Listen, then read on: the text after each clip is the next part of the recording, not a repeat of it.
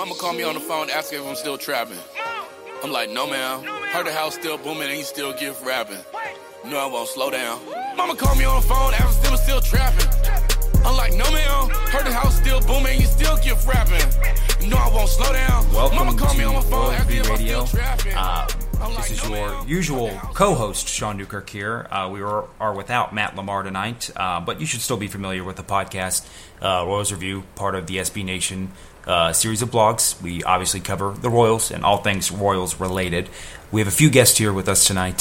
Starting off will be Editor-in-Chief, the Overlord, Max Reaper. Max, how's it going tonight? It's doing great today. Thanks a lot, Sean. Yeah, good. We've got two fresh faces. Well, fresh voices, I guess they should be. Gus Booth, NHZ on the site. He does our ups and downs. Please call him Gus Booth. Don't call him NHZ. Gus, how's it going?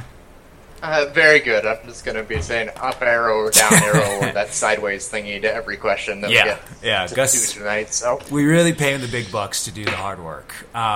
Also got Matt Jackson. Matthew or Matt? What do we like to go by? Matt? Matt's perfect. Matt's perfect. Matthew Lamar, we usually call. I don't know. Anyways, we'll call you Matt. That works if that's good for you too. So good. Obviously, if you guys have been watching the games recently, the Royals took a nice tight 5-game series win. Came down to even maybe the last couple innings of Game 5 to really set apart as the winner there. I'm assuming everybody got to watch it there. Maybe real quickly, where did we watch it at, fellas, that Game 5? I was in down the right field line. If Mike Moustakas had poked one just inside the foul pole, I would have been in line to catch it. I think. Nice. So, yeah, I looked out some good seats. I think I bought ours a couple weeks before the season ended. So, I didn't think it would be a pivotal Game 5 at all. But I saw that, that during the 8th inning comeback in Game 4, the seat prices around us doubled. So I'm glad we got them when we got them. So but it was a heck of a game to watch. You would have Bartmaned the ball. You would have been Steve Bartman. I wasn't that close. I think actually I would have had to have someone have the ball bounce off someone else for me to have a chance at it. But yeah, I would have interfered. Gus, where'd you watch the game at? I'm in Massachusetts. I'm our East Coast representative, so I did not quite make it to the game. Yes. I had to work, so I got home and I think I got home in the 4th or 5th. It was whenever right after the Astros had taken the lead, and then of course proceeded to freak out during that rally. Yeah, everyone was talking about. I don't know if you guys saw the Fangraph article from almost a month ago by Jeff Sullivan that was talking about how the Royals are basically the best contact team ever if you adjust for the run environment. Right. So everyone was talking about the BIP ferry and all the luck that was involved in that rally, and I just wanted to be no, but that's sort of what they do. Yeah. Maybe it's not as fun as watching the teams that have the Joey Bats, Encarnacion, and Donaldson in the middle of the lineup, but still, that was pretty much the prototypical Royals rally of 2014, 2015. So right. And Matt, you're our Canadian correspondent. In fact, Matt lives in Toronto, the soon-to-be belly of the beast there. Was the game on? Could you actually watch the Royals game, or what's going on up there? Did you get to catch it? Yeah, actually up here with MLB TV, I can sign on as an international user. Oh, yeah. Watch every game, so it's just part of the package that I bought at the beginning of the season. Didn't have any problems. Actually, I realized at the end of the game that I hadn't moved from the couch for the better part of 3 hours. So nice. Did you get whatever it is, bed? I can't think what it is. Whatever patients get when they lay in bed too long, like pregnant girls. Bed sores? Bed sores. You get bed sores from sitting there too long? I think the bed sores that I already had just got worse. Okay, cool. I just want to say how smart it is that Matt in Toronto has more access to the Royals game than many Royals fans living in Kansas City. Yeah. Good move. Yeah. We've got to cater to this tiny sliver of the fan base. Yeah. Perfect. Yeah, so it was a great series there. Any kind of an open question for anybody to jump in? Any maybe key takeaways from that series there? I was very adamant. I'm always on Twitter. Very adamant on Twitter. about the pitching. I thought was just terrible. I know the offense was bad, but I think the pitching was the worst part of the series. Any kind of main takeaways that you guys saw that maybe are going to affect the upcoming series, or maybe just general anecdotes you've thought about? Sequencing is important. Yeah. I mean, the Royals, they were getting their base runners early in the series, but they were just stranding runners on scoring position every chance they get, which was, some people will attribute to them pressing. Some people will say they just weren't clutch, but it was probably just bad luck. They weren't clumping their base hits together. And then, of course, they clumped them. I guess they saved them all for the 8th inning of Game 4. Yeah. Because that was just a hit barrage. And it's kind of what they do, is the singles train gone wild.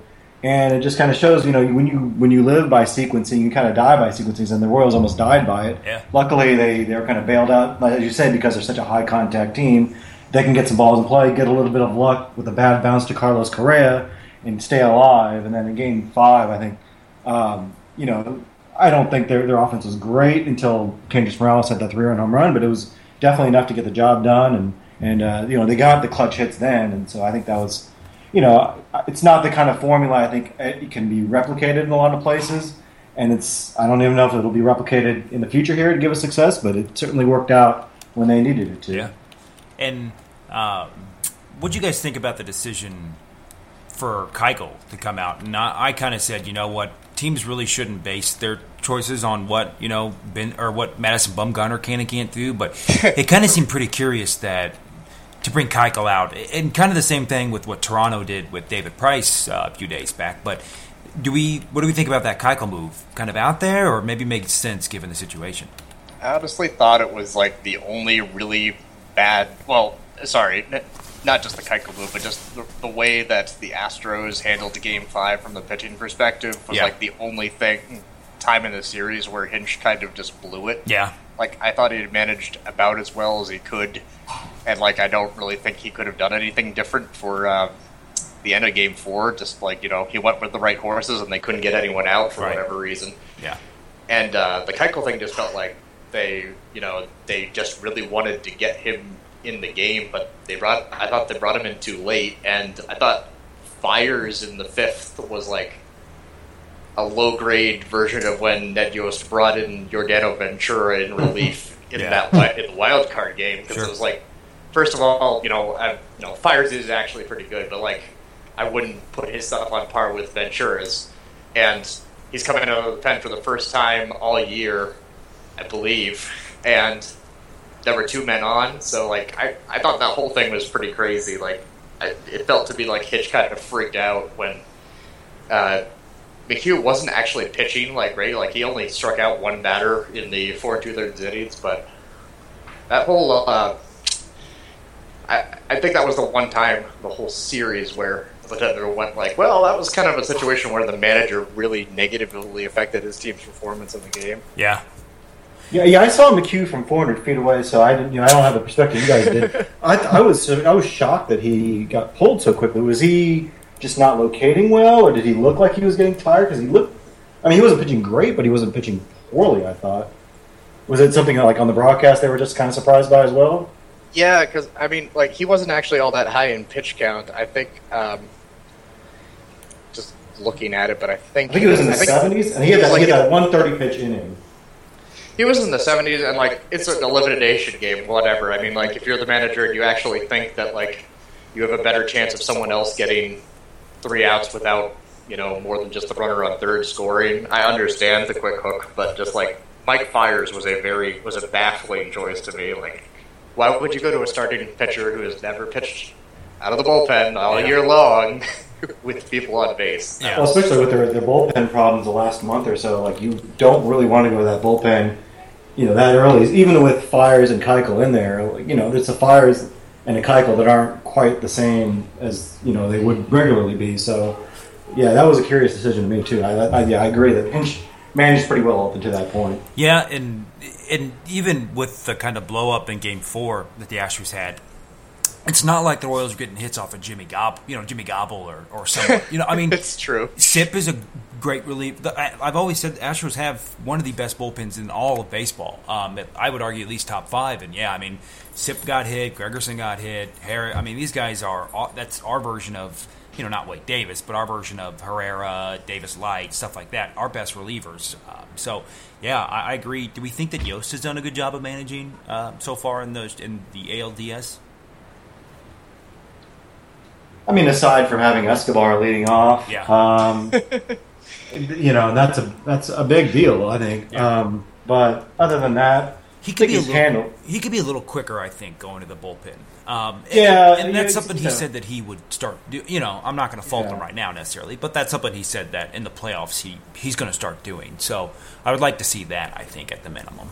Yeah, and I thought that sending Terrence Gore to third, I think that was kind of it's easy to say in hindsight because he was caught, with a weird play, but there didn't seem to be that high of a payoff there because, the only way you can score is on a wild pitch or a base hit, which scores from second anyway, so I didn't really see the payoff with it, but that's kind of quibbling. Other than that, he's done a pretty okay job, I think. Yeah. Right, I'd say I haven't even really noticed him during the games at all, which is probably the highest compliment you can pay a manager, is that he hasn't been an issue at all. He hasn't even been part of the narrative around the games, which is, that's a far cry from last year. Yeah, no, definitely. So, of course, we know Royals won the LDS against the Astros there. Max, you kind of mentioned it on Twitter, and I agree with you. Matt and Gus, I want to get your guys' idea. I think Max and I have Zobrist as the MVP for the ALDS if they gave out such a thing. What are your guys' thoughts? Yay or nay? Or as the ups and downs guy, Gus, up arrow or down arrow to that idea? Or I'd say that would get an up arrow for me. I mean, he was even flashing some leather, and he's he's known more for the fact that he plays a bunch of different positions than being, crazy good at them. And he's been a huge shot in the arm, as people mentioned when he came over. It's basically just what the Royals needed to actually have some production coming out of that second base area, because I don't even know, whatever happened to Omar Infante's bat, man. Yeah. I remember, I don't think we have very many people on the site, if anyone, who was actually rough on that contract at the time. I think most people thought it was pretty decent, and his bat just died. So, it's basically like having another hitter in the lineup to have Zobrist there. Yeah. Zobrist, you're right. I mean, I think, Matt, you agree with Zobrist as MVP, or who's your go for that one, maybe? Well, after what I just read about half an hour ago about Sal Perez's gastrointestinal problems throughout there's nothing to do with him. I'm just going to read a quick excerpt from Sam Mellinger's article. The worst came the night after Game 1. He thinks it was something he ate, though he can't be sure. Whatever it was, his body reacted wickedly. He lost track of how many times he threw up, and the diarrhea was worse. His stomach turned so much he had to run to the toilet so often that he could not fall asleep until 7 in the morning. Oh. And that was before Game 2, and then he came out and went 2 for 3 with a homer and bases loaded walk. He took 2 walks as well, which was just, Yeah. And he got in a car accident, and he got almost a concussion during the game, and he got a fastball in the ribs, and he had a tough series. Yeah, so the 2 walks, and I think he had the highest OPS on the team throughout the series, 2 home runs. For me, he's definitely the MVP. Just try to imagine standing up there working the count while you've had diarrhea all week. It's just I'd want to swing at the first pitch every time. Yeah. I think that's why he didn't swing. He just didn't trust himself. Yeah, forget Kirk Gibson's home run, injured. Hitting a home run when you've got diarrhea. And you're scared of running around the bases. All right, let's stop talking about this diarrhea thing. But yeah, I think if it's either Perez or Escobar actually had a pretty good game, but I think the consensus, the key to the Sean Manaea trade, as I call Ben Zobrist, was great. I was totally going to say, sorry, but I was also going to add on the whole Yost managing thing. Obviously, we'd all prefer Escobar was not leading off because he's hit someone, his bat died in the second half. But I did, so there was one ups and downs thing that I did, I think it was mid-September or something like that. and I hadn't actually realized how long he had been that bad. And then like I looked up the stats after All-Star break, and he had like a sub 500 OPS. Yeah. So like I wish that would change, but like that's just how Ned's always done things anyway. Yeah. I will say the other thing that I would add is like I think it's interesting that he went in terms of like 7, 8, 9 that he's going Herrera, Madsen, Davis pretty much. I wonder if that gets flipped at any point. I guess I'm not sure I'm not sure what goes on in Ned's head. It seems to work out pretty well, but I don't know which one is actually how he decides which one is better for the 8th inning between Madsen and Herrera is sort of what I'm getting at. But yeah, and if you believe in the idea, well, you should believe in the idea, but chaining, so like with reliever wins above replacement, when they calculate that, they use relief chaining there. Just basically saying, one reliever doesn't get full credit for it because there's somebody who's probably just as good right behind him. And I'm with you there as far as it's not strange, but it's curious that, Sir Herrera was the 7th inning guy when there was Holland and Davis. Now there's no Holland. Davis is the 9th inning guy. So it would make sense that Herrera would go from 7th to 8th on the chain. But, I don't know why. But, yeah, it seems like Yost likes Herrera in the 7th for whatever reason it is. I think 7's like a number. Now, I was thinking 7's a lucky number in Japan, so maybe there's something to do with that. But I'm not sure.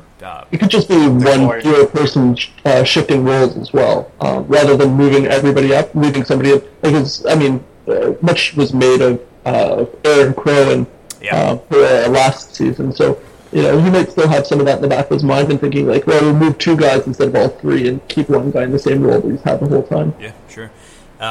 So, of course, winning the ALDS was great news. Now we get to play the Blue Jays. The Royals do. Big ALCS and big kind of controversy from yesterday, or was it? Yeah, yesterday, was that Jose Bautista kind of bat flipping.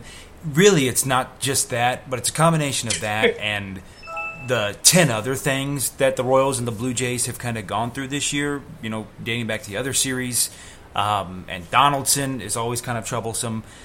Bad blood. I mean, it's going to feel pretty good to beat these guys if they do beat them. But I think across the board we can all agree that, man, if there's one team we want to beat in the playoffs other than maybe the Cardinals, it's probably the Blue Jays, right? I'm so glad the Cardinals are out. Yeah. Someone else could take the question first. I'm just smiling about that. Matt, you're a Toronto guy. What's been going up on Toronto? It sounds like I know that maybe offhandedly we talked about kind of some bandwagoning, and that's everywhere, but Toronto fans are pretty into the Blue Jays this year, it sounds like. Yeah, the streets are just flooded with gear, whereas like maybe May you'd see the odd game day shirt or hat on the subway. It's just everywhere. It's a sea of blue and not the right blue either. Yeah. It's like any other sports town. When your team's good, fans are going to rally around it. When the team's not playing well, it's pretty easy to forget about.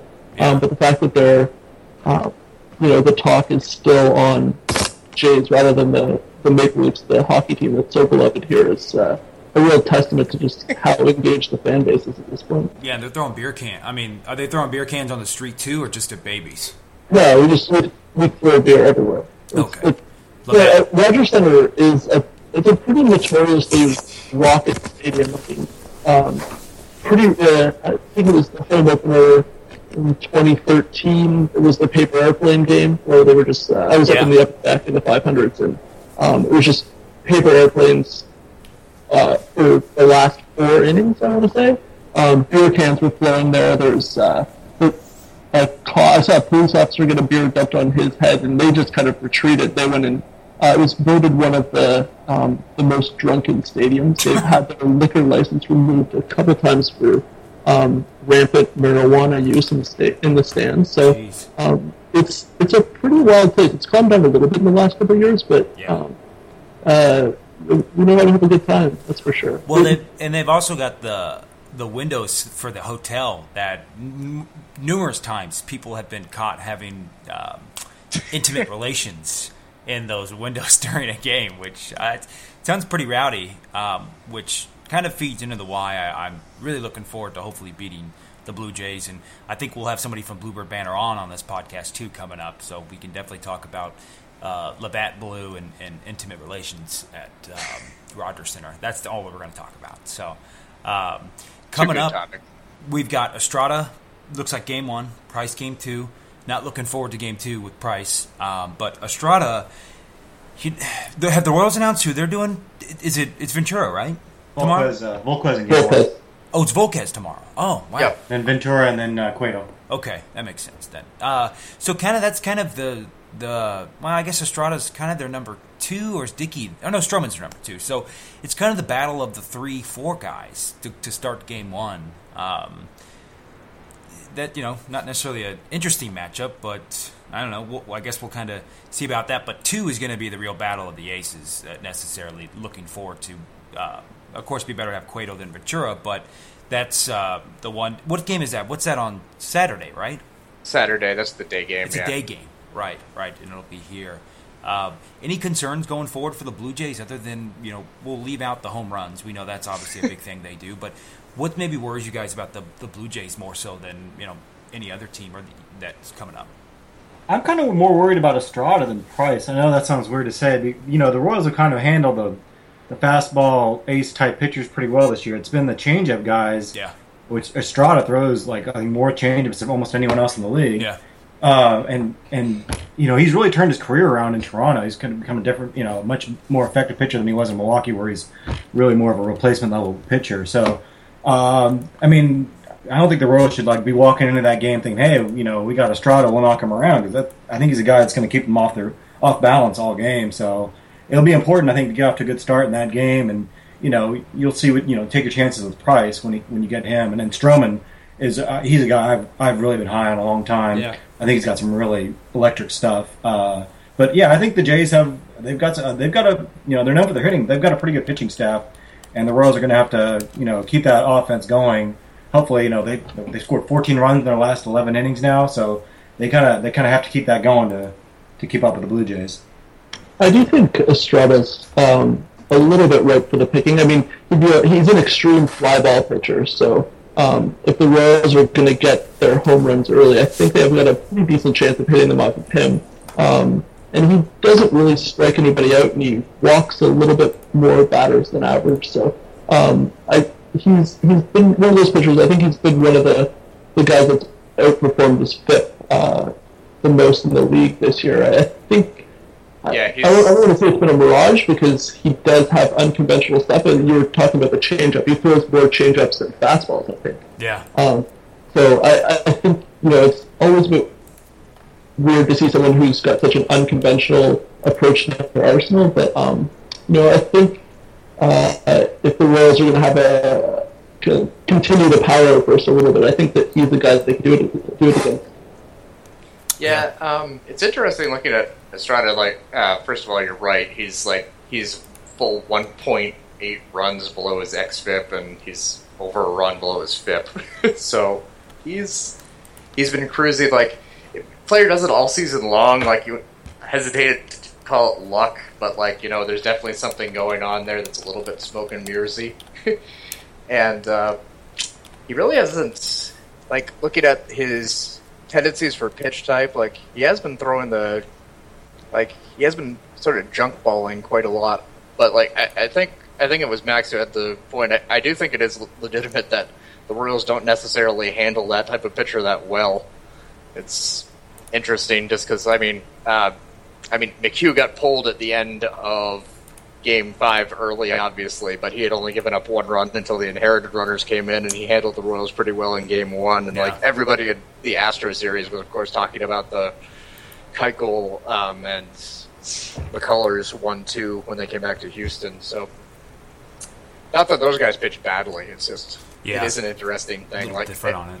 Yeah, I think that the Royals being such a good contact team, I wonder how much of an advantage a guy who normally relies more on strikeouts has versus the pitcher who's not quite as good at missing bats.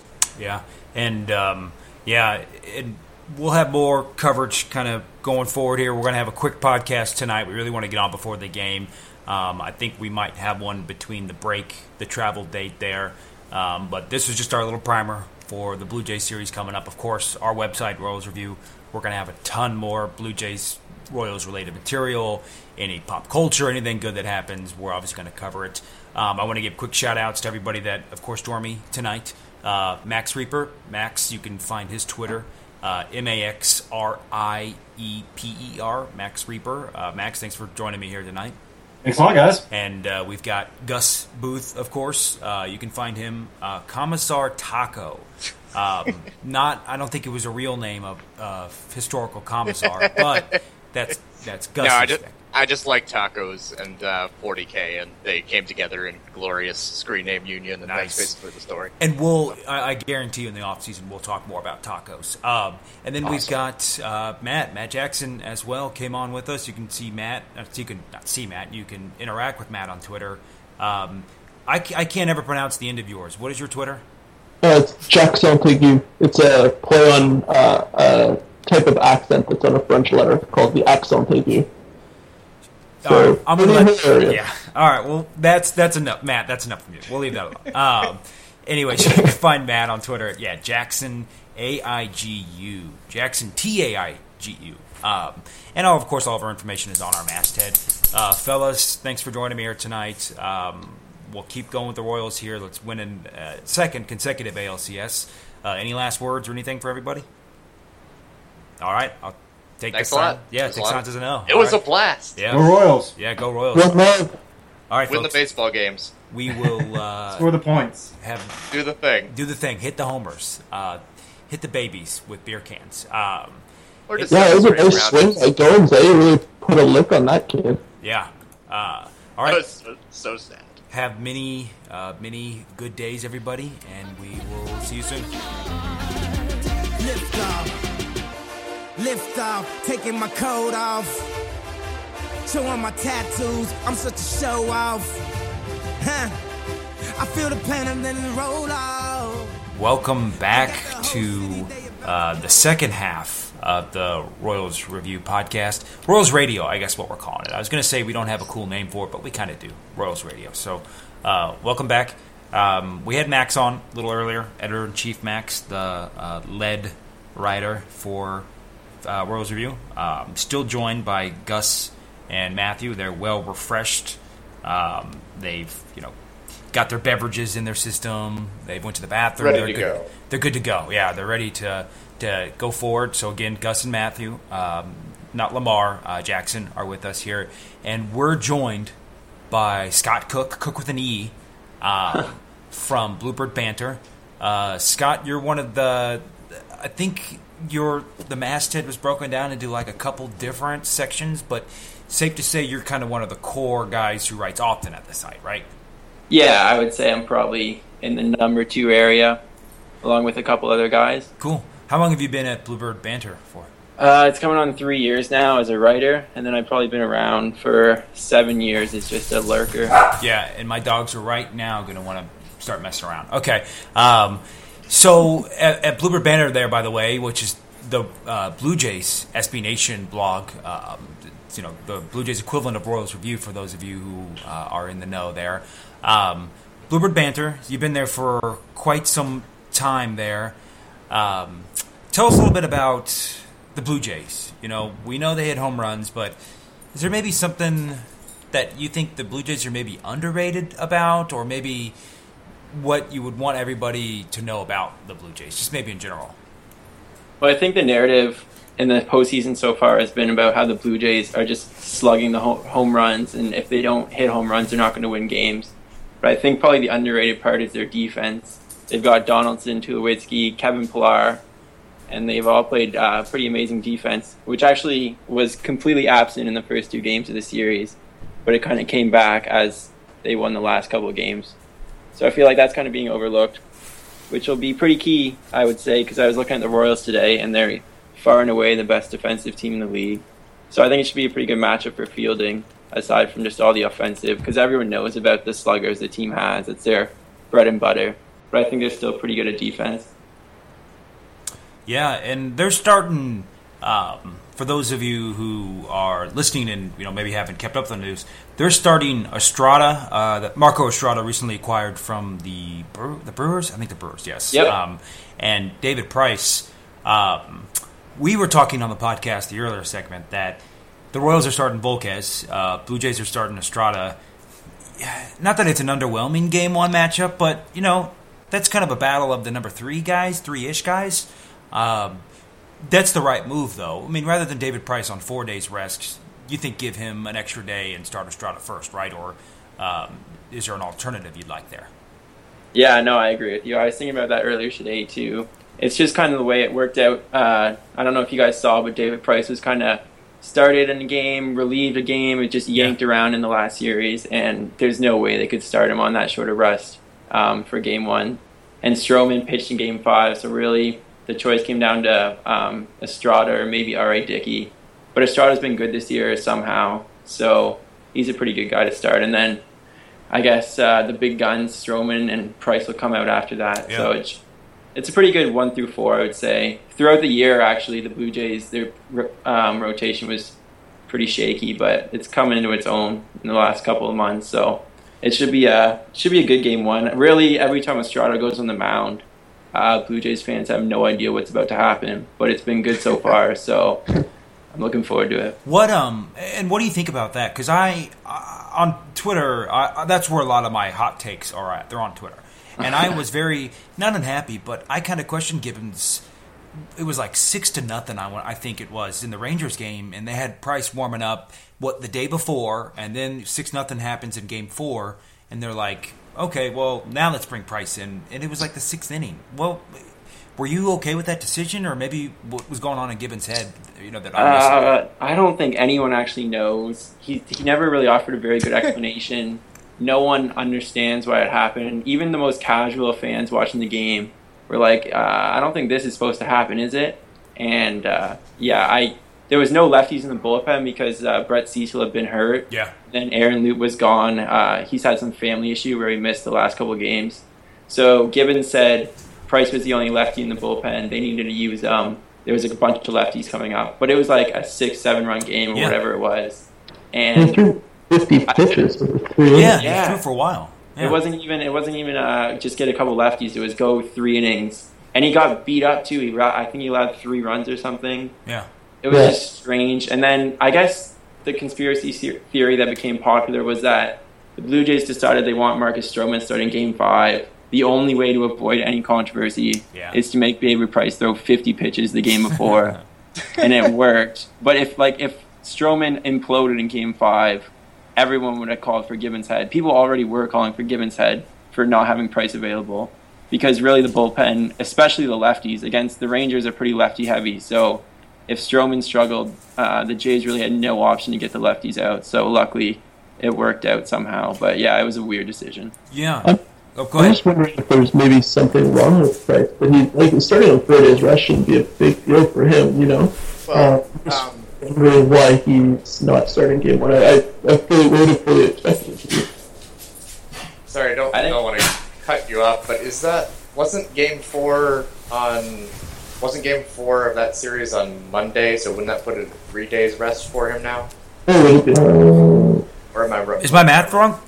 If he starts, you're right. So Monday counts as 1. So Tuesday, Wednesday, Thursday, Friday. That's 4, right? No, because he pitched on Monday. I mean, so Tuesday, Wednesday, Thursday, 3 days rest. But it's still just 50 pitches. I mean, but the day before that, he had warmed up hard for 2 innings. That's and then true. He had to start before that. It was just, and then even Gibbons, when Price said after Game 4 that he was available for Game 5, and then Gibbons at about the same time said he wasn't available. So then everyone was wondering, is anyone actually know what's going on? And then Gibbons said something about how Price is a free agent. He's done too much for us to kill his arm. Yeah. So it was just a strange. All of it was really strange. And luckily the Jays moved on, because if they didn't, it would have been a really bad situation for Gibbons up here. Yeah, moral hazard was going to be. I was wondering if it was maybe a bit of that, where Gibbons, and maybe he wouldn't intentionally say this, of course, but be like, you know what, we're going to get every single pitch we can get out of David Price in any situation. Yeah. He's gone. in less than probably 3 weeks from now, or however long in November, if at the latest. So yeah, I mean, it doesn't sound like it was Morehouse, but it was really curious and kind of overall on John Gibbons. For those of you who aren't familiar with John Gibbons, former Royals bench coach before Dave Owens, and was released from the Blue Jays, or under, sounds like maybe not shady terms, but ambiguous-like terms a couple years back. Am I right on that, Scott? Or was there a reason he was fired necessarily? Yeah, he lost the clubhouse big time. Okay. He was threatening to fight players, and people were just, the team had given up, and he could never stay. Like, he was considered a good manager, but all the stuff that happened, he had to go. So. Okay. And then they, of course, brought him back after, Sider Culver, and then John Farrell left for the Red Sox. Did I get that right? He left for the Red Sox. Yes. Yeah, he forced out for his dream job, which is still a rough sentence to hear for Blue Jays fans. Sure. But back now. Yeah, and now he's back with them. What are the thoughts? Happy to have him back. I guess we're 3 years in. It sounds like. What's changed, at least from 10 years ago or so, whenever he was the manager? What's different now, or maybe is anything changed? Are we happy to have him back? Are you happy to have him back? I think most Blue Jays fans are. When he came, he said, everyone asked him that question, what's changed? Why are you going to basically stop fighting players?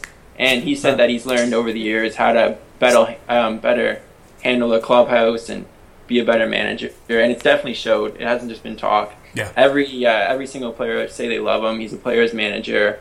He obviously, fans don't. His bullpen management sometimes is questionable because he likes to roll with the guys, and I guess if the guys, he respects them, he plays them even when he shouldn't be, and that's, the players love him for it, but the fans that are on the outside obviously would prefer just to play the matchups more. But when David Price got traded here, after a couple of days, apparently he said that Gibbons was his manager, like he loves him. Okay. Which I guess is good for a free agent, but see if that actually matters at all when the money comes. But so is that the kind of the book on Gibbons? The book on Yost is he likes his qualitative stuff more than his quantitative stuff. He's much more of this is by the book. This guy's really pitching. He's on a roll. So even if it's the 8th inning when I should take him out, or I'll put this reliever in when I want to strike out, stuff like that. He's very not so much, free thinking. He's almost the anti maybe Joe Madden, as you could say. What's the kind of book on Gibbons in a way there? Sounds like bullpen usage is kind of his maybe his bad point or his focal point for that, or. Yeah, he makes a lot of questionable bullpen choices. He leaves starters in. There was last year, the narrative was that he left R.A. Dickey in always 1 inning too much. And this year he's thrown Aaron Sanchez, who cannot really get left-handed hitters out at all. And he's just made Aaron Sanchez the 8th inning guy, regardless of the hitters that are coming up. That was frustrating. Mm-hmm. And I feel like he's definitely more qualitative as well. And all the quantitative would just come from the front office, because usually when the front office realizes something is wrong, then Gibbons straightens up and starts listening. So that's good, at least. He's not too stubborn. But yeah, he's a typical baseball manager. He's more focused on his players, and he lets all the statistical guys worry about that, which you can't argue about because all the players love him. So it's not a bad situation. And kind of speaking of front office, Anthopoulos, I feel like, is one of the... I'm saying that right. It's Alex Anthopoulos, right? Or Antonopoulos? Yep. Anthopoulos, yeah. Yeah. He's kind of, I know Dayton Moore, we know everything about him, kind of. But it feels like, as far as the GMs go, Anthopoulos is kind of up there with the Theo Epsteins, the guys that, even if you really maybe don't follow baseball, to a specific tee, he's still one of the kind of more higher name popular GMs, just kind of in name value. And maybe it's due to and I'm trying to figure out how to say this. So it seems like the problem with Anthopoulos wasn't necessarily ideas, him missing this or going against the grain. Has money been an issue for the Blue Jays? I know they're owned by Rogers, which is like the largest telecommunications company maybe in the world, or up there at least. Is that kind of what's been holding maybe Anthopoulos back all these years, or is it a decision-making process, or kind of general thoughts on Anthopoulos at all? Yeah, there's been lots of debate about if Rogers really, if there's a hard cap to their spending, and the higher-ups say there isn't. Anthopoulos says every year there's like a leak in a story that he actually was restricted and he's not allowed to make. Paul Beeston, the club president, has always had a rule that no one signed for longer than 5 years. Oh, okay. Which angers fans greatly, but he's leaving this year, so we'll see after.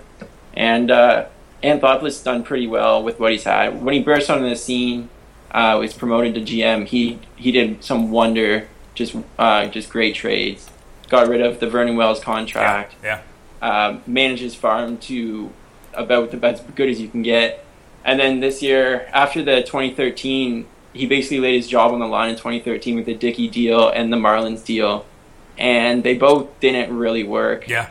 And so everyone considered him done. But then the higher-ups gave him another chance this year. And he essentially showed he had built a farm for so long, and then this year it looked like he just decided, I'm going to lose my job if I don't use this farm. So he shipped out all the prospects he had. And a lot of people were saying if they don't make the playoffs or if they don't go deep in the playoffs, he's done. But obviously it all worked out, and he should be back for a long time, which is good because there's nothing better than him, really, I don't think, in the league. Sure. And he is, and he was always one of those guys that kind of how Jack Z out in Seattle was. It's like, everybody kind of maybe liked Jack Z, had a really maybe longer rope than he should have been allowed, and I think Dayton Moore has a longer rope than he should have been allowed. But it seems like, Alex has always been one of those guys that has had a very long rope necessarily. That's been like, okay, results next year.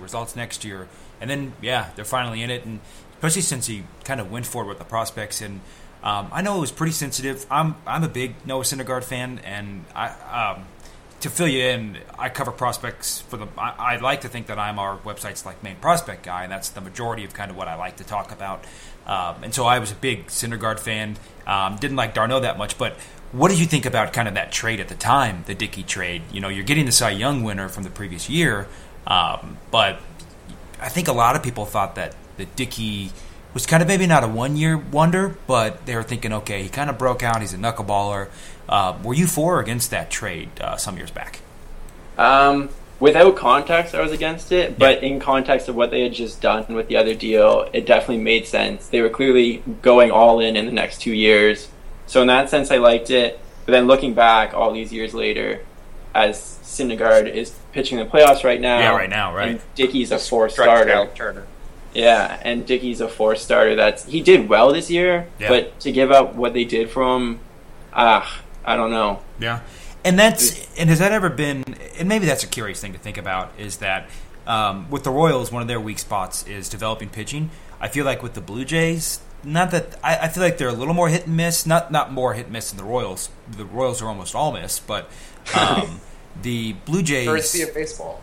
Yeah, and I feel like the Blue Jays kind of pitching as far as the minor league depths have been a lot of kind of hit and miss. I'm not talking crazy. Am I right on that at all, Scott? Why my dog barks in the background, or? Yeah. Well, the thing is, they just draft pitching galore. High school pitchers, college pitchers, and Anthopoulos did that for years and years. So I guess from that point of view, you're going to see hits and misses. But just with the amount of quality they had, the last couple of years, the top 10 prospects are almost all pitching. Yeah. And now it's kind of changed. Anthopoulos has drafted some position players that are all right, but then he traded some of them away. So it's, I don't know. Yeah. They definitely are pitching heavy, and then they worry about acquiring offensive players just from around the league. Yeah, because I was thinking, I'm totally blanking on, what's his name, that Brandon Morrow. Brandon Morrow was always one of those guys Man, that guy was... Yeah, all over the place. Yeah, huge name. I mean, everybody, and I'm just thinking it feels like the majority, and looking at their prospect list, it's just Sanchez, Ozuna, Stroman, Nolan, Norris, and then you've got Morrow, Syndergaard, what's his name that just got traded for Tulowitzki. It's a lot of pitching, and that's always seemed like maybe sounds like it's a philosophical idea throughout the organization just to draft pitching, but you said that they're moving away from that kind of more so now, right? Yeah, a little bit, not too much. Like, still, they drafted Jeff Hoffman recently. Yeah, that's right. But then they traded him away to Colorado, so we'll never know what comes of him. But yeah, their farm now it's pretty bare. It's not horrible, but what they were like a couple years ago, everyone just loved watching the minor league teams because the big league team was not good. And now basically all the chips are in on the major league team. There's no real quality prospects. And it's a different feeling for the Blue Jays because they've always been a team that are always looking towards next year. Toronto sports as a whole is kind of like that. So it's definitely a different feeling now where this is the year, maybe next year they're good, but after that it could be dark times. So sure, yeah. It's interesting. Sounds pretty familiar. Yeah. And I obviously want to let Scott talk way more than me, but I was going to say earlier the whole situation with if we make a run into the playoff, if we don't make a deep run into the playoffs, then the GM is gone. Is basically that was where the Royals were in 2014 season. I'd say the whole Shields trade stuff, and obviously the Royals knew that there was something wrong with Will Myers' wrists. So yeah, but go ahead. No, sorry, Gus. I was just going to segue it. So no, go ahead if you continue. Yeah. I kind of lost my train of thought. Okay. No, I'm with you though. You're right. So yeah, the Royals kind of went with that similar, and maybe there's some more similarities with the Royals. Did go pitching heavy with Duffy, Dwyer,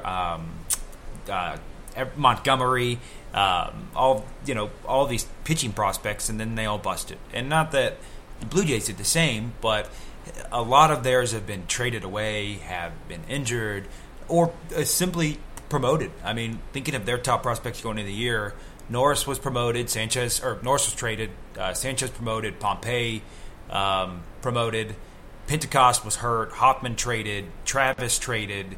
So, I mean, really a lot of those guys, it's not that, it's similar to how the Tigers' philosophy works, where it's not that these guys, it's not as if these are bad draft picks or anything, but the Tigers, they use their minor league team as trade chips. And that's kind of, that can be why you draft. I mean, it doesn't mean that you've got a bad system because you guys don't work for your team if they work to get other players. And it seems like at least that's sort of been the Blue Jays' philosophy a bit this year is we can use these pieces to go get Troy Tulowitzki when they traded away Daniel Norris, things like that. So, yeah, does that sound pretty reasonable, Scott, or what do you think? Yeah, it definitely is. Anthopoulos came up on the scouting side. I know it would have killed him to trade away all these prospects because he always loved going out to games and watching them. Yeah. But I think he realized it doesn't matter if I have prospects. I'm about to get fired. So he basically went all in because if he didn't make it this year, they were going to give up. There's a new higher ups, new front office coming in, new club president and stuff, and they could have just gone with someone else because Anthopoulos hasn't. He's built up a farm, but that's all he's done. So he finally got something to show for it. And you can see in all the celebrations, he's running the field with the team. He loves just how the team's succeeding because they've been bad for so long. So it's really cool to see. And you've kind of mentioned it twice now. What's the change? Is there a reason this change is coming? Did Rogers hands up and down, or what's going on there? Beeston, the president's been with the team forever and ever, and he's finally retiring. And there was he was going to do it last year or during this off season, and they were looking for Dan Duquette from the Orioles. They were trying to sign him, and the Orioles were asking for Hoffman actually for. That's right. Yeah, for Duquette, which was nuts. No Blue Jays fan thought that a president would bring that sort of a deal. And then they're bringing for Duquette would have been insane. Yeah, so now they're bringing Shapiro from the Indians instead, who has said that Anthopoulos is his guy. And he's going to change the 5-year deal, apparently, like the 5-year rule for deals, which is good news. So it seems like good things are coming for the Jays. Because didn't the Jays, they swapped David Carpenter or Mike Aviles for I mean, it wasn't even close. Like, Farrell for Hoffman is insane, considering that Hoffman was, like the 5th or... No, he fell down in the draft, but he was one of those he was supposed to be the first pick if he didn't undergo Tommy John, and then the Jays took a chance on him. Yeah, and then we brought in Tulowitzki. So right. So Tulowitzki definitely has more impact on a baseball field than Dan Duquette, I would say. So it was a good deal. How do you feel about? Were you pretty pumped back in July 31st? If you could kind of step back to that, acquiring Price and Tulowitzki in a span of 2 or 3 days, or however quick that happened. There was it. You pretty pumped for that, and kind of the overall thing, or and I'll just say this: as a Royals fan, when we got Zobrist, I was happy, but we traded away Sean Manaea, who was my favorite prospect. So I'm like, great to have Zobrist, but we're trading him for a free agent. And Tulowitzki's not a free agent, but David Price is. Do you think that David Price has been great in the playoffs? It sounds like you're probably pretty positive. I feel like the vibe overall for the Blue Jays fans, it was pretty positive picking up Price and Tulo, even for the cost. Yeah, I actually will remember this as long as I live. I was actually in Europe at the time, so due to the time change, I woke up to notifications pretty much every day that the Blue Jays had traded another part of their organization for a star. So I feel like it's pretty consensus. It was split at the time. A lot of people like the Tulowitzki deal because it's long-term. Yeah. They traded up big, but they got long-term. It's pretty split on David Price, to be honest, surprisingly. Okay. They traded some good arms for him, and if he doesn't help this year, some people are optimistic he comes back to the Jays, but I would say it's less than 5%. Yeah. Because there's teams with more money than them, and they're going to throw it at him. So, in the context, again, you always have to use context for these trades. I would say the Price deal was good. At the time, I hated it. I wrote a piece about how Anthopoulos basically gave up everything to save his job. I'm obviously eating my words now because it worked out. Sure. But, yeah, it's what you have to do in this day and age in the MLB, I would say. Sometimes you have to go all in, and it sucks for people that love prospects like us to see this, but it's what had to be done. And, it worked out okay, so I can't complain too much. Yeah, and the Tulowitzki trade, and it makes sense that was unanimous because, long term, and you got rid of Jose Reyes. It's not like they kept Jose Reyes and kept Tulo. Yeah. When you saw that Tulo Reyes trade, pretty pumped. I feel like I would be pretty pumped to be getting rid of that Jose Reyes contract and then getting Tulo back in it. But you had to give up Hoffman and other pieces. But it seems like getting rid of Reyes has been an upgrade for the team overall, contract wise and on the field. No. Yeah, it was wild. It's almost like a salary dump and an upgrade at the same time, which is pretty rare. And he's signed for years and years to come, and he hasn't shown a bunch of decline, although with the Jays he hasn't been so good offensively. But fans are already tiring of Reyes. He was happy all the time, but that's about all he brought to the defensive side of the ball. He had no range. He was losing at the plate. He was aging, getting paid a bunch of money. And he was one of the last guys still left over from the 2013 deal with the Marlins. Yeah. And it was kind of just a good turning of the page to get rid of him. It sucked for a lot of people because people thought Hoffman obviously was going to come up after recovering from Tommy John and just tear it up. But it's a price you have to pay. They bet on a sure thing instead of 5 years down the line with Hoffman. Yeah. So you can't complain too much. And hopefully Tulo, he hasn't played that well. He got hurt a couple months ago, but he hasn't hit too well with the team. He's got dropped to 6th in the order, but he should come around. He's a good hitter, so he should come around eventually. And it's just a very small sample size on that. And let me see, and just so the listeners are aware. Yeah, with the Blue Jays, he's got a 91 WRC plus for those who like the advanced sabermetrics. So 9% below league average hitter. But his BABIP is about 20 or 30 points below his career. So there's definitely some optimism to look there, and it's not really good hitters don't turn into really poor hitters overnight unless they lose an arm or something. The injury was pretty fluky too, right? Like it's not like something that they're thinking is it wasn't a recurring thing, wasn't it? A collision or something like that. Yeah, he was backing up into the center field, and Kevin Pillar, who if any ball is close to him, he's going to run it down. So he was just charged right into Tulowitzki. And it ended up, I think, fracturing a bone. So he was out for a little while, but it's not anything that should ever come up again. So I think the narrative... It's shoulder blade, right? Around that area. Because he got Pillar's... He has a pretty defined chin, and he got it right in his back. So, These center fielders with less defined chins. Yeah. Yeah, that's the underappreciated asset. Grow the beard out more professionally. Yeah. And trades that... Maybe, I don't know. So trades that, not that they were underappreciated, but trade of the year, trade of maybe the decade. so far has been the Donaldson trade. Yeah. Donaldson has gone from, no name to MVP candidate, almost 9-win player for the Blue Jays this year, which, by the way, for those who aren't aware, Mike Trout, was a 9-win player this year. So just been unanimously awesome. And sure, what was it? What did they give up for Donaldson? Do you remember, Scott? Yeah, they gave up Brett Laurie, who was the third baseman. He was a huge fan favorite because he's Canadian. Yeah, right. But he couldn't stay on the field for 160 games a year because he was just jumping into camera wells and running into people. And he was just so much energy, and people loved him. But as a third baseman, I don't know if that's really who you want to roll with as a franchise third baseman. Yeah. And then they gave up Sean Nolan, who was a lefty starter. He's all right. He's a fourth or fifth starter. And Kendall Graveman, who was the same sort of thing. And then Franklin Barreto, who was going to be the star shortstop coming up through the J system. And he's been good. So that's real. That could come back to bite them. But when you look at what they got in return, you really can't argue too much. Yeah, and that was one that I remember thinking at the time that, usually Billy Beane's the side that wins trades. And yeah, Barreto's been really good.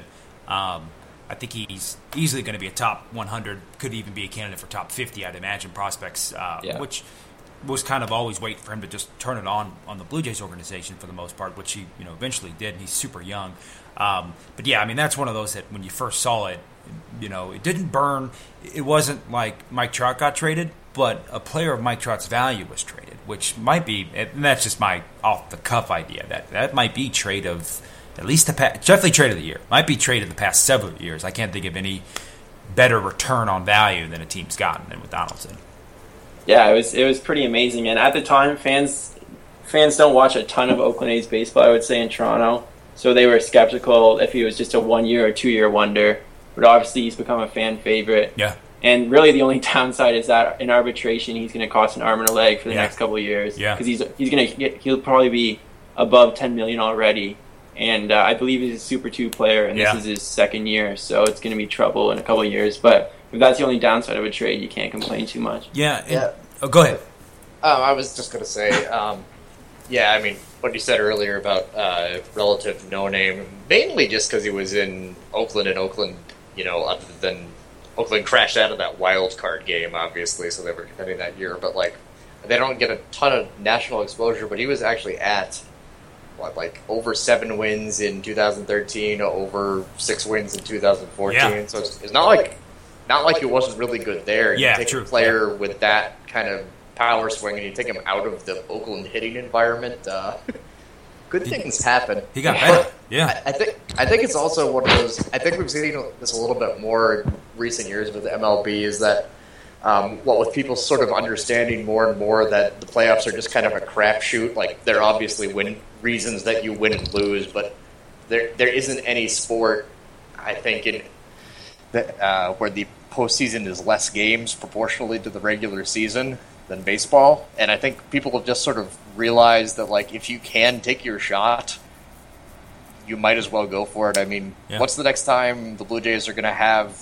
We're going to have two guys like Bautista and Encarnacion in the lineup, and then they add the third guy there because, hey, you might as well go for it while those guys are still in their prime or late prime.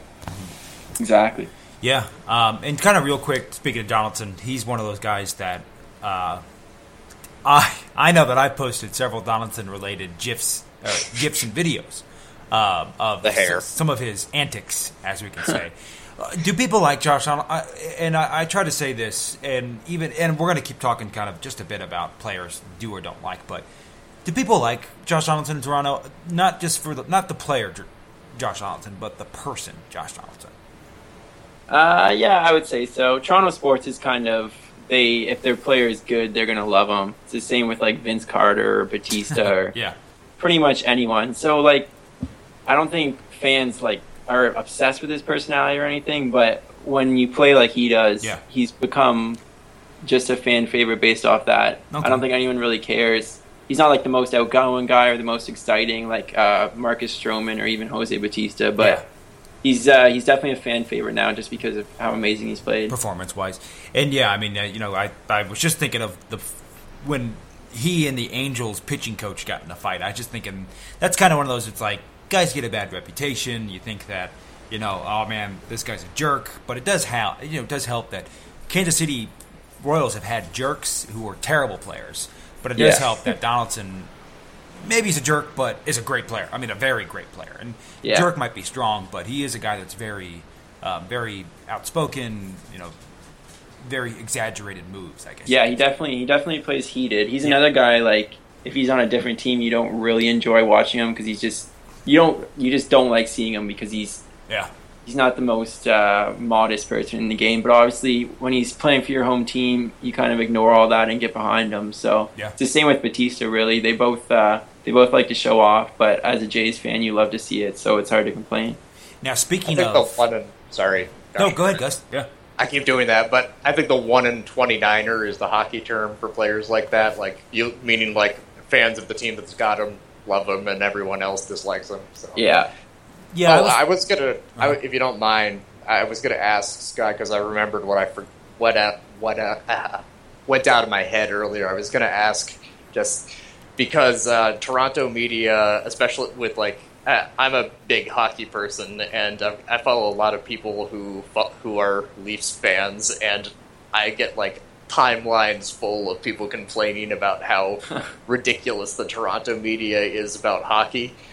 So with the Jays making this run, is are they that crazy about this Blue Jays run right now, or is like I guess what I'm asking, because I live near Boston. I'm no stranger to crazy media people. Are they all a bunch of Jays homers? Are they covering it pretty well, or is it basically like you sort of wince when you see a Blue Jays article that's not written by you guys? Or it's a lot of questions.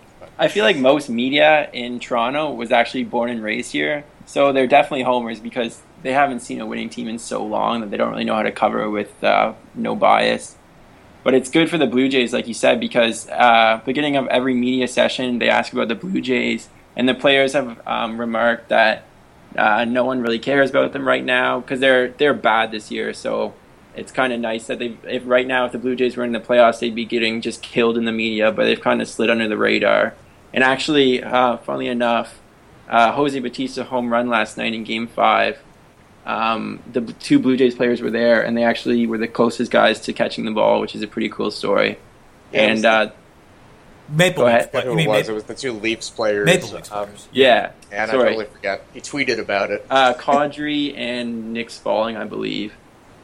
And the whole media session today was about the Blue Jays, so they kind of avoided the fact that they're not a good team this year, which I'm sure even the coach is saying you can walk around the city pretty much unnoticed, which is not true. It's definitely hyperbole, but it's good for them to get out of the shadow because they're just covered. It's madness when they're the only team in town. Maple Leafs, yeah. Let's stop talking about hockey, please. Sorry. Hockey, anyways. I'm just kidding. But what I was thinking, though, is that, speaking of hockey, I think that MLB needs the version of they need a goon in MLB, just someone who goes out and fights and then gets thrown out. But that would be great. I don't know who the goon would be, but I think... One of my favorite things about baseball is no matter how stupid things get, they throw you out of the game for trying to punch someone in the face. Yeah.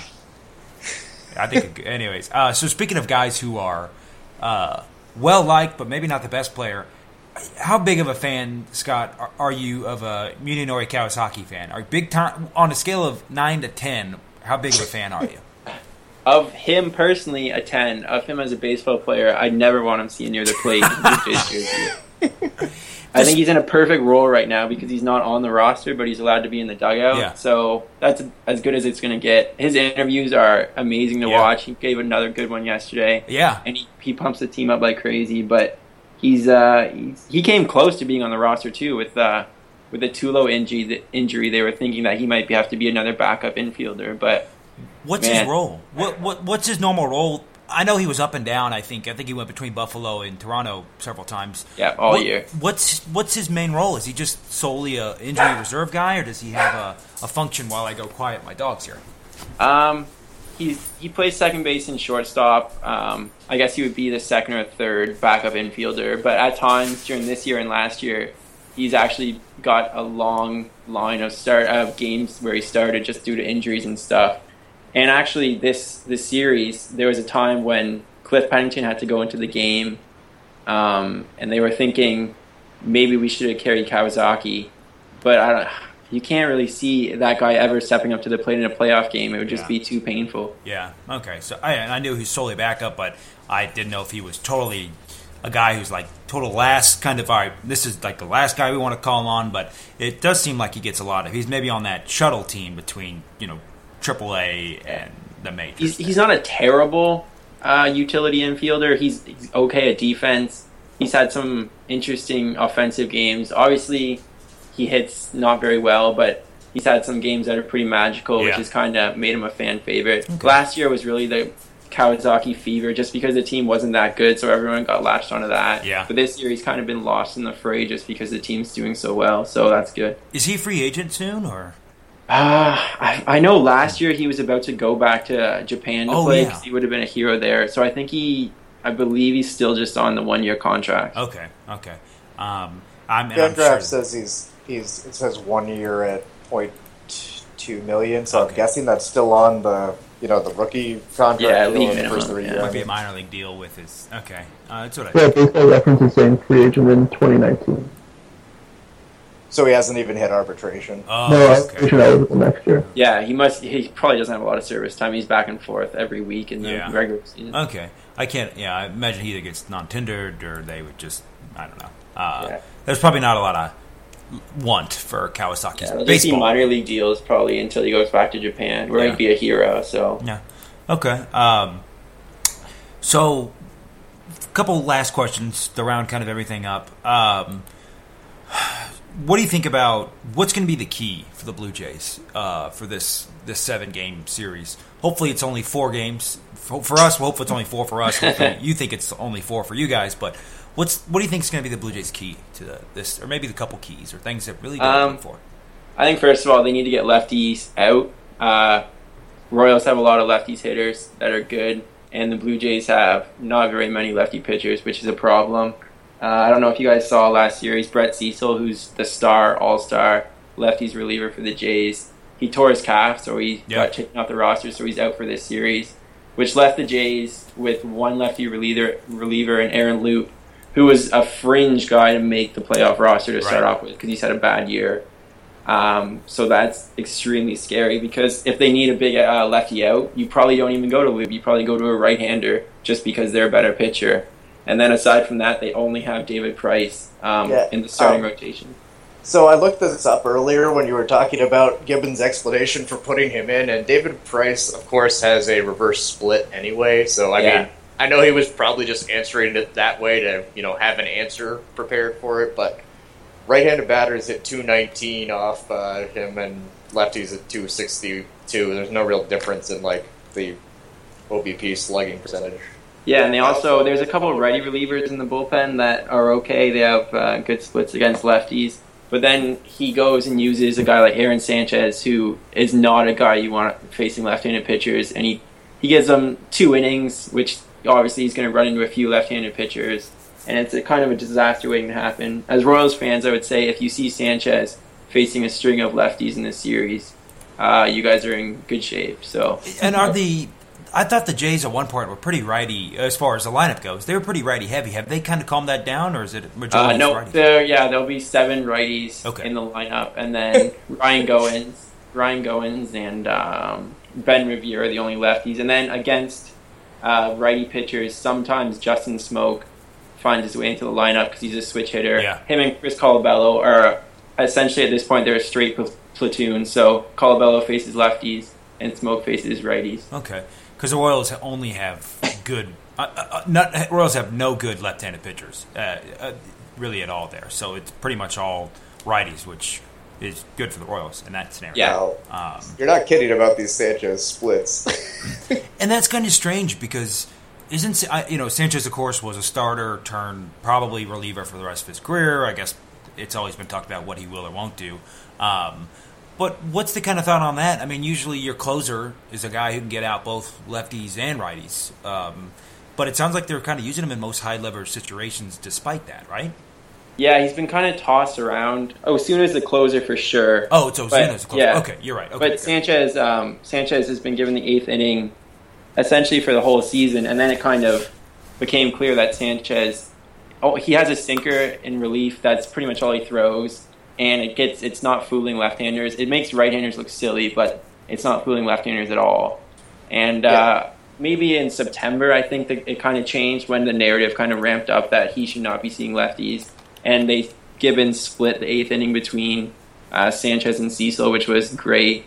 But with Cecil being hurt again, Sanchez is back in, I believe he pitched in every game of the ALDS against lefties and righties. So he's kind of become the horse for Gibbons, which is, it's going to be interesting. He's definitely going to be used against lefties, and it's probably not going to work out so well for the Blue Jays. Yeah, because he throws... Because he's sinker fastball, the sinker will get righties out for a left-hander. The curveball has, I think, reverse platoon splits too, so that would get righties out. The changeup has reverse platoon splits, so that'll get righties out. So yeah, I guess he doesn't really have a pitch to necessarily get lefties out, kind of traditionally, at least it sounds like. The splits are just worth mentioning because they're insane. He's, so righties have hit 163, 242, 194 off him with no home runs. And lefties have hit 282, 390, 488 with 9 dingers off him. That's insane. 9? Yeah, so what are they going to do with him? I mean, what do you think, Scott? I mean, I know that he was a very big name as far as when he was starting in the minors, but it just doesn't seem like, at least in the bullpen, he can't get lefties out. What are they, maybe what's going to happen to him? Pick, yeah. Yeah. Well, he came up as one of the big 3 starters with Syndergaard and Justin Nicolino, who was traded in the Marlins deal. Right. And he even started this year in the rotation, and he wasn't bad, but he wasn't still against lefties. He couldn't get them out. And after a little injury spell, he kind of came back and just shifted back to the bullpen. So it wasn't until really this year where people realized he shouldn't be seeing lefties. And it's a good question because I'm not really sure what he does going forward. Because clearly he can get righties out pretty easily, but that's not really the makings of an 8th inning guy. With Cecil, when they split innings, if Gibbons did that, he's not really a guy that does that effectively, that works the matchups that well. So I'm not sure if you would want to leave him in that role, but it'll be interesting to see going forward, especially because as a starter, Sanchez kind of mixed in a curveball and he had a cutter as well, which kind of made it more difficult for lefties. But now in the relief role, it's basically just 100% sinkers. Yeah. Which is, it's interesting. So are they carrying Loop on the roster too? Yeah, they would have to because he's going to be the only lefty reliever in the bullpen. Yeah, because even lefties hit him. I mean, they don't kill him or anything, but they have a 342 OPP against them. Yeah, he used to be a really good loogie, but this year he's been bad. He was demoted in the middle of the season. Yeah. What and it kind of touching back on prospect stuff again. You mentioned a good point that. I mean, Ozuna is going to full-time be a closer, it sounds like, going forward, right? Yeah. He's going to be a reliever. Well, there's some argument among fans because he came up as a starter. Yeah. And if you recall, him and Miguel Castro actually came up, best friends came up together. And it was assumed after this year they'll go to the rotation when they need him and they'll get stretched out again. Then obviously Castro was traded. And then Ozuna, there's some fans that say he should be stretched out for next season. But when you have such a good closer, I'm not sure if you really want to test him out because you don't know what's going to happen in the rotation. But yeah, that's still up in the air, I would say. And I'm just thinking that those are all really young guys. I mean, Ozuna was like 20 or something, and they said you're a reliever. I mean, they just cut it off at this point. It sounds like. He launched from both him and Castro launched from High A Dunedin to the major leagues this year, and that was kind of the narrative at the beginning of the year. All the young players they had Devin Travis, Ozuna. Castro, Norris, Pompey, and then about a month into the season, they just decided it wasn't working, and Norris got sent down, Castro got sent down, and Ozuna was one of the few that actually survived, and he's been great, even in the playoffs. Like he didn't waver at all, which is pretty amazing, and yeah. And he was Ozuna was a Tommy John guy, if I'm right on that, right? Had Tommy John? I think he did. It seems like pretty much every Jays prospect had Tommy John coming up, but okay, yeah, I'm 90% positive he is. Yeah, and that's what I was thinking is that maybe that's part of why they're going to keep him in the bullpen. But my main point was just thinking of that. Yeah, it's kind of maybe not strange, but Sanchez he's been a bullpen guy. Ozuna's been a bullpen guy. They're kind of taking some of their younger starters, even if they're fringe starters, and making them bullpen guys. So I wonder if that's maybe an organizational thing, or if this is just two specific cases. I think it's just two specific cases. I think they kind of just rushed him this year because they decided they need to use him this year, and then we'll go from there. They tried Sanchez for as long as they could in the starting role. Just didn't work out. He doesn't have enough good pitches. I think Osuna could succeed in the starting role, but I don't know. He's such a great closer. He doesn't have a large amount of pitches that could work, but he has a few that he could work on that are fringe offerings right now. So it'll be interesting next year, especially if they lose David Price, Mark Burley retires, Dickey's getting old. It'll be they don't really have a lot of starters, so it'll be interesting to see if they use Osuna and tried Sanchez again in the rotation. Just did look up, by the way, Osuna did have Tommy John surgery. Okay. I think it was maybe 2 years ago. Yeah.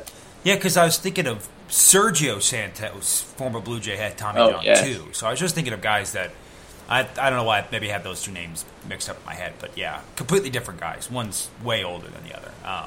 But yeah, he had a lot of time off from it too. He's only got between.